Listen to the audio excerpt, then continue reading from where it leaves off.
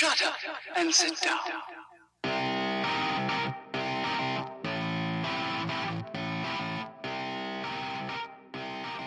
This looks really cool. Welcome to the Doubt on Tap After Show. I'm Dan. I'm interrupting Mike. And we are the Simple Theologians. So, hey, we're glad you're here with us this week. Doubt on Tap is a weekly conversation that takes place on Tuesday nights at 8 o'clock.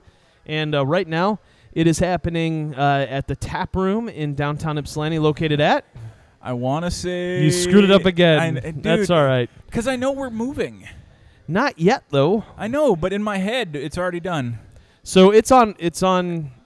All of my electronics on which I would look it up are currently being utilized for our Facebook Live feed and for monitoring our Facebook Live feed so I can see when RT says stuff to us. So here's a good thing. For those of you that are listening to the podcast, Friday mornings, you can tune in to our Facebook page, facebook.com/simpletheologians, and you're able to watch this happen. This recording go live. That's right. You get to see the magic. That's right. And after we get done recording each podcast, if there are questions or thoughts thrown out there for us, we'll respond to some of those in the Facebook Live feed. But then the video is also going to be posted every week, so you can go back and watch through it if you don't want to wait for the podcast to get thrown in the can. Just in case you really want to see the beauty that is the Simple Theologians. That's right. Or also Jordan, because Jordan. Yes. Jordan! So you also may get cool cameos like Jordan or Monica. Yeah. Or the unfortunate-looking Patrick. That's right. So because we have to set up the camera. That's right, because there's people got to walk right past the camera to get to the bathroom. Exactly. So we are we're live on location here at Cream and Crumb, which is going to be the future home of Doubt on Tap. Love it. Boozy milkshakes and all. Exactly. So it's going to be fantastic, and Doubt on Tap has 4 rules. The first one is we end in 1 hour. The second one is everybody talks. The third one is everybody respects one another. And the fourth one is there has to be a moderator. And that is that has been me, but I've hatched a new secret plan. Oh, no. That I'm not telling you about because it's a secret plan and I've hatched it. No, okay. Now you got to tell me because I know it's a secret plan. No, there's no telling of my secret plan that has been hatched. It was developed in concert with friend of the show, The Beard, and it's coming Tuesday night. That really freaks me out because by the time I got there Tuesday night, you guys were already like 10 old fashions deep. We were not that many. No, we really weren't. We kept count. I mean, we weren't. So we weren't. And what was the count? We were at 5 each. 10 deep. Well, when you say you're 10 deep, that makes it sound like each of us had 10. We did not each have to, and we had been hanging out for, at that point, like 9 hours. So, without inviting me, I might say. Every time I invite you, you can't come. So I stopped inviting you. You need to actually... Because I work for a living. You need to accept an invitation at some point for me to continue inviting you. You have to keep inviting for me to accept one. All right, we're going to move on because this is just going to turn into me dumping my coffee on your head. Ouch. Anyway. All right. So the topic this week was... secret plan. It's secret. I'm not telling you. Our topic this week is the second in our series of deep words. What if I don't show up on Tuesday night? Then you'll be missing out. Does it thwart your secret plan? Not even a little bit. So is the secret plan to have a secret plan so that I don't show up? No. Is that it? Is that what you're doing to me? Are you boxing me out? Is that what this is? No, not even a little bit there. Not even a little bit. So you're sweating now, buddy. Dude, it's hot in here. And part of it's this sweatshirt. I got this new sweet Splitter Nation sweatshirt. I see that it is very sweet. And it's super hot. Like, it's really, really warm. Not like attractive hot, but... No, it's warm. Yeah. And I'll be glad to have it tonight for the football game. Are you perchance wearing a shirt underneath it that you could remove it? I am wearing a T-shirt and undershirt, but not one that I would feel comfortable just being in public in. It's one of those undershirts that fit and not one of the big ones. So, anyway, moving on past my wardrobe, we had our second conversation in our new series, Deep Words. Our first one was on justice. Yeah, we need like a sound. Deep Words. I've said it before. Why don't you get James Earl Jones to just record Deep Words for us? Maybe I can just pull that clip out, and I don't know. We'll see what we can do. We'll see what we can do. But our first conversation was on justice. This week we talked about freedom. Sounds like we're a George W. Bush speech from circa 2002, and so we had an interesting conversation about what freedom is. Like justice, it took us a good half hour to get going until somebody kind of flipped the script and called everybody out for not really going as deep as they could go. So our boy the Beard was there and basically said, "Y'all are saying exactly the same thing, and this is just kind of boring." And then the conversation really took off, which was a lot of fun. Well, I think so we did a lot around the idea of freedom as excuse me, license, right? To do what we want to do, right, without fear or consequence or that kind of idea, right. And I think where the Beard, tip of the hat to the Beard, where the Beard got it right and really put us on track was with the idea of is freedom even really real? Yeah. Is it a real thing, or is it? I mean, we talked about freedom as absolute liberty, we get to do what we want, or freedom as degrees. But the reality is freedom really real? Yeah. Because we are all influenced in some way, shape, or form by the environment around us, and that constricts. No matter how intentional something is to be freeing, it constricts. It holds us back. And I talked about it from the aspect of, at least in my mind, freedom being the ability to pursue our dreams, our bliss, our what makes us happy, that pursuit of happiness idea. Not that we can attain it, but that we can pursue it without, being told we can't. But the reality is, even the dreams we have, that which is our bliss, whatever it is that we're pursuing, is still controlled by the environment around us. Sure. It's controlled by what we know, by what we see, by what we experience, and we don't set all of those experiences. It's conversations we have, it's somebody cutting us off in traffic, it's all of those things that shape and mold us, and so the freedom aspect of it tends to be, I think, at least as I've been contemplating things since Tuesday night, tend to be illusory. Interesting. Not a perception more than a reality. Yeah. So I don't know if and I with go that, doubt on no, just kidding. That's right. I don't know if I go quite so far as to say they're illusory, but I would say that to truly have freedom, you have to have limits around it. You have to have structure. You have to have you have to have, and I guess in a sense, law, right?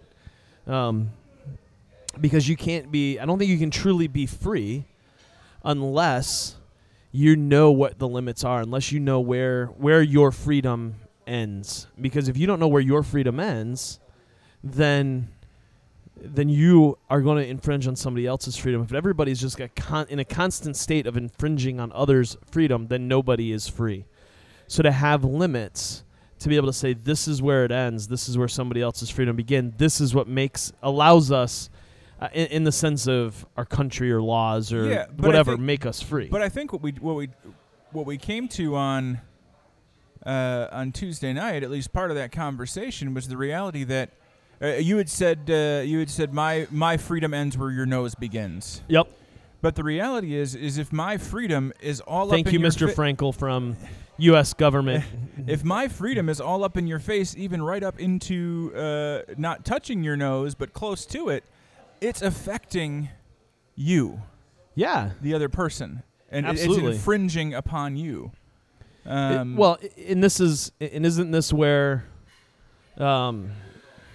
this where though a true sense of tolerance comes to play, right?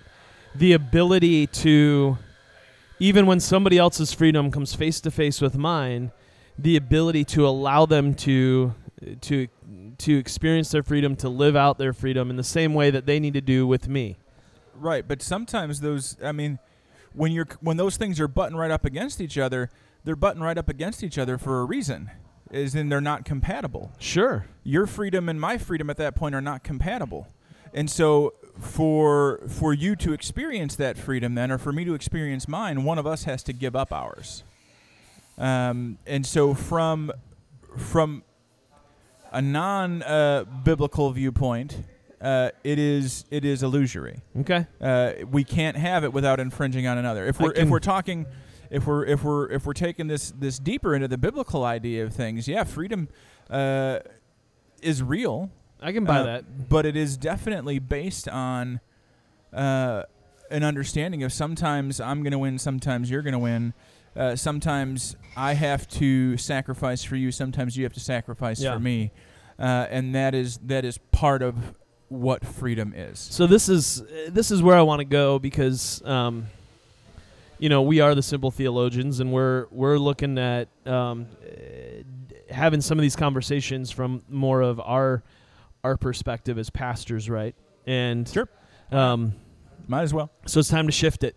Because if you want to have that, I think, those of you that are listening, if you want to hear more about that that aspect of the conversation, show up on Tuesday night. That's why this is the after show. That's right. This is our time. This is our time to talk. Y'all sit down, just like the opening of the podcast says. Sit down and shut up. Wow. Anyway, I'm a jerk. Okay. So here's the deal. What is this, like 3 years in and you're just figuring that out now? Oh, no. I think if you go back and listen to these podcasts, you'll hear me make that proclamation basically weekly now. That's true. Here's the... Go ahead. Hey, they want to see your head, Monica, when you walk past. Come on. Lies. So we... So in Galatians... I'm sorry. The live feed, like she ducked under the camera, and like you see the top of her head. That's awesome. I love it. So in Galatians, Paul writes that for freedom, Christ has set us free. Yeah. And so as we think about freedom, as pastors, as we as theologians think about the freedom thing, this is the perspective that we are coming from. And so I'm curious, what do you think Paul is talking about there when he's hitting on this whole for freedom Christ has set you free thing? Well, it's obviously going to be very contextual for the Galatians. I have a feeling, without doing too much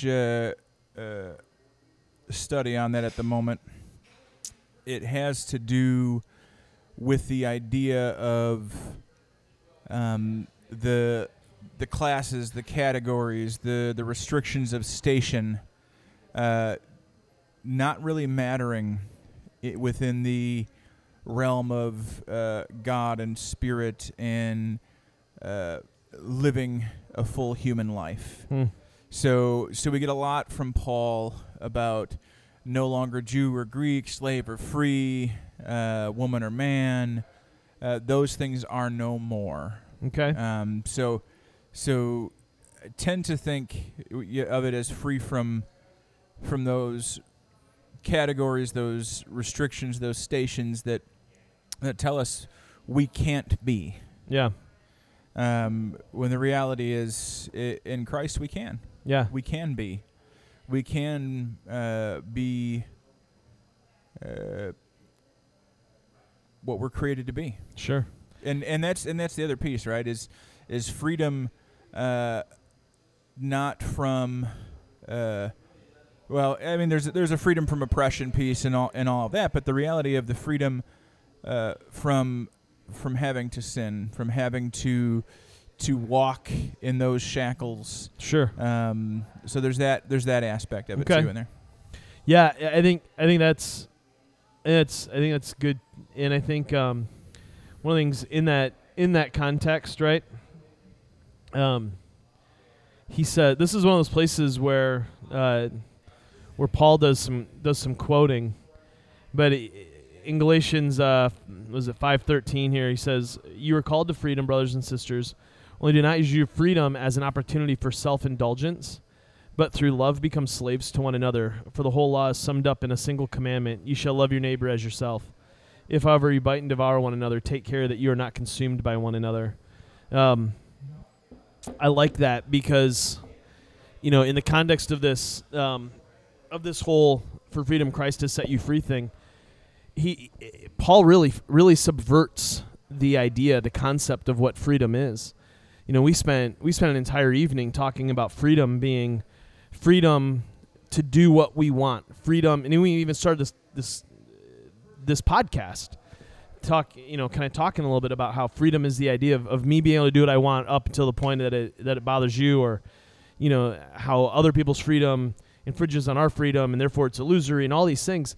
And yet when we start looking at what freedom is from the scriptures, it's a subversion of what we normally think of freedom.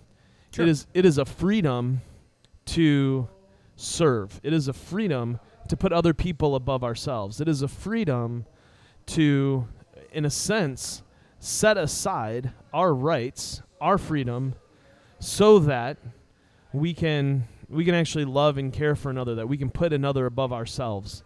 And I think Tim Keller calls this the art of self-forgetfulness. Yeah. And I still haven't read the book. I really want to read his little book on this, but it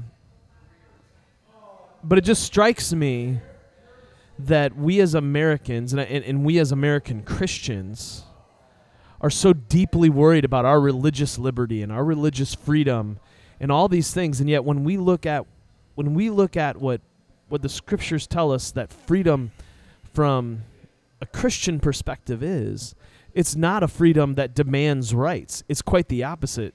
It is a freedom from the necessity to demand our rights. It is a freedom to serve, to care, to, like Paul says, to become a slave to one another. And that's a really different kind of freedom. That is very, very subversive of our Western American kind of sense of freedom. And it's one that I think, we need to figure out how to recapture. Yeah, it is. The problem is and you'll know this, but by and large today, especially in America, Christianity is a cultural quirk. It's not something that most people who would say they're Christian really throw themselves into. It is part of who they are, but it's not who they are, which is not the way it's supposed to be, right? Right. Who we are supposed to be is Christian. We are supposed to be the ones who are following Christ. Right. And following Christ, as we see with the disciples in the Gospels, is not, okay, we'll show up on Sunday, Jesus, or Sunday and Wednesday, Jesus, but it's every day. It's every day. People, the expression of Christianity for a lot of people is they go on Sunday morning, maybe they do a midweek, maybe, and maybe they say grace before dinner, and that is for a lot of people what they take to be devout, right? In our culture, so it's a cultural quirk. It's a piece of our history. It's part of how our country was founded. It's part of how. It's part of the westward expansion in our history, missionaries and circuit riders and all that kind of stuff, making it an ingrained part of the culture, but it evolved with the culture away from what it was supposed to be. Yeah. And so for people to equate freedom with the idea of getting to do what I want is a blending of culture and the cheapened word of freedom that we have, and all that. Yeah. So I mean, it's it doesn't surprise me that that's where we are, and it is with all of these deep words that we've been talking about.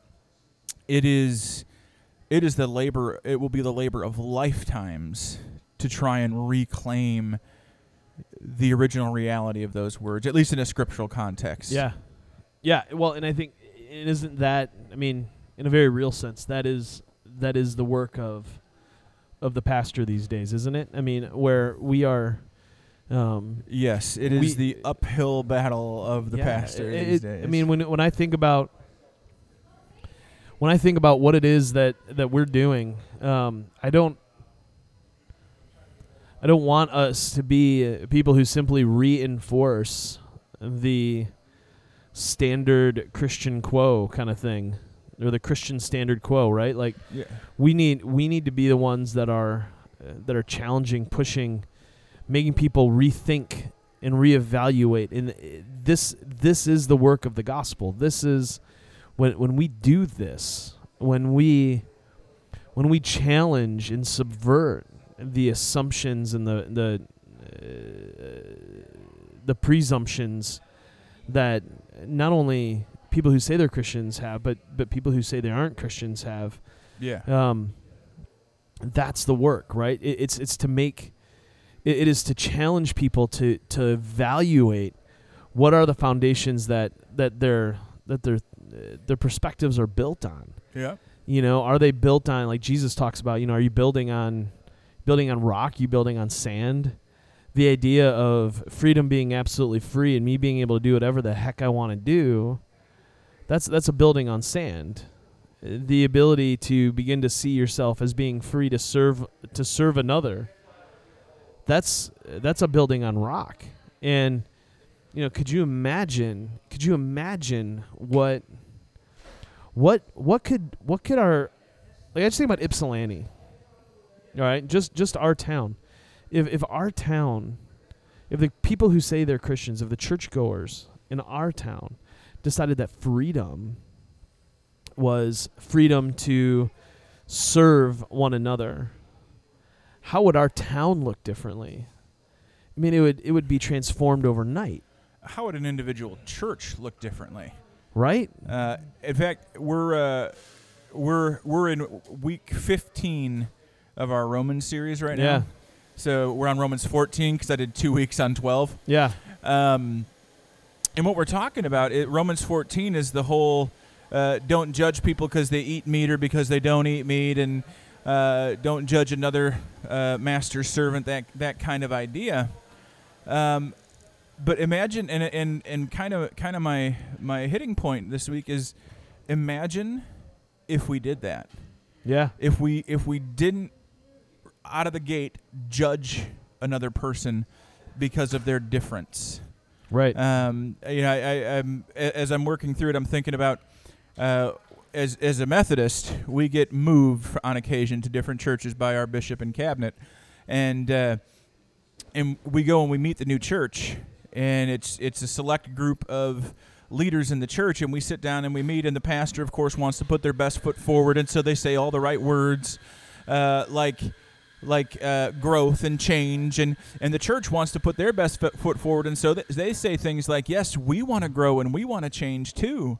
But what the church is really saying is that they want to change, and the change they're happy with is changing the pastor. That's about it. You change anything else, you're stepping in landmines. That's right. And so as a pastor coming into a new church, and I've done it several times, I know I'm walking into a minefield. Right. But new people coming in from different places that have not been in that specific church don't realize they're walking into a minefield. They don't realize that pew has been hallowed by 3,000 consecutive Sundays of your butt sitting on it. They don't know those things, and so they're going to walk into those, and we're automatically, and they automatically are getting judged. It's that judgment that, oh, they're sitting in my seat, or oh, they're going around the power structure. They haven't paid homage to the matriarch or the patriarch of the church. They haven't done the right things in the right order. Right. And so they step on those landmines instead of, hey, we're we're free to give each other grace. We're free to serve each other, to lift up the other person. And Romans has a whole lot of that. Yeah. Whole lot of that. Absolutely. Genuine affection, mutual love, outdo one another in showing honor. Yeah. Things of that nature, that if we even just one church live by that, it would be amazing. It would change the world. It would, or at least it would change that neighborhood. That neighborhood. Yeah. And I think we absolutely have to press into this, and we have to press hard into this idea that freedom is not simply an individual rights kind of deal, but freedom in the deeper sense is the freedom to set aside our rights. And that is tough stuff, man. That's really, really hard stuff to do. And until we can get to that place, man, we're missing out on what a real gospel freedom looks like. Yeah. And I hope we can get there. I hope that we can not be afraid to press into that, not be afraid to challenge people, and to really force them to reconsider their notions of freedom. Yeah. To move them to a place of self-forgetfulness. And I think when we do that, what happens is we move to a place of human flourishing. We move to a place where maybe I serve you, you serve me. We actually find out, we care for one another, and in that, then we begin to experience a whole new level of freedom that we didn't know was possible. Yeah, I think one of the people in the world who I would say is the most free person ever would be Jesus, right? Yeah. And one of the greatest examples in Jesus' life of that freedom, freedom at work, is at the Last Supper, when Jesus strips down, wraps in a towel, gets down and washes the disciples' feet. Because someone who's not free can't do that, because they are so worried about pride and position and all these other things that they are not actually free to do that. That's and right. If you are not free to strip down and put a towel around your waist and wash somebody else's feet, then you're not free. For the record, Cream and Crumb, I'm not going to do that here. Thank God. But, metaphorically. Metaphorically. That's right. So, hey, with that, I think you win Doubt on Tap again. Of course I do. You're the man. Yeah. So, we're glad you guys stopped by this week to listen to the after show. We hope that you've been challenged, that this will make you think a little bit about what freedom is on a different level and a different perspective. Again, want to remind you, Friday mornings, you can stop by our Facebook page, facebook.com/simpletheologians, to catch the live feed. If you stick around after we record, we'll do some Q&A and respond in that live video session. Yeah, we got a couple people in there right now. That's awesome. And then after that, we always record the Simple Theologian podcast. And so we do hope that you'll check those out. And you can connect with us on social at Twitter's the easiest way. You can connect with me at Daniel M. Rose. At Rev Mike UMC. And you can catch both of our personal podcasts and different things that we're doing on our websites. You can connect Mike's at revmikeumc.com. You can check Dan's at danielmrose.com. And we hope you'll do that, and we hope you'll continue the conversation with us. But more beyond that, we hope that you'll come out on a Tuesday night and join us for Doubt on Tap sometime soon. Absolutely. So 8 o'clock Tuesday nights for a little bit longer. We're going to be at the Tap Room, and then we're going to be moving here to Cream and Crumb, and we'll let you know. We'll give you the heads up on that. But it's going to be a fantastic journey this year as we continue to work our way through deep words. Amen. So hopefully we'll see you out on a Tuesday night soon. But until then, I'm Dan. I'm Mike. And we are the Simple Theologians. Peace.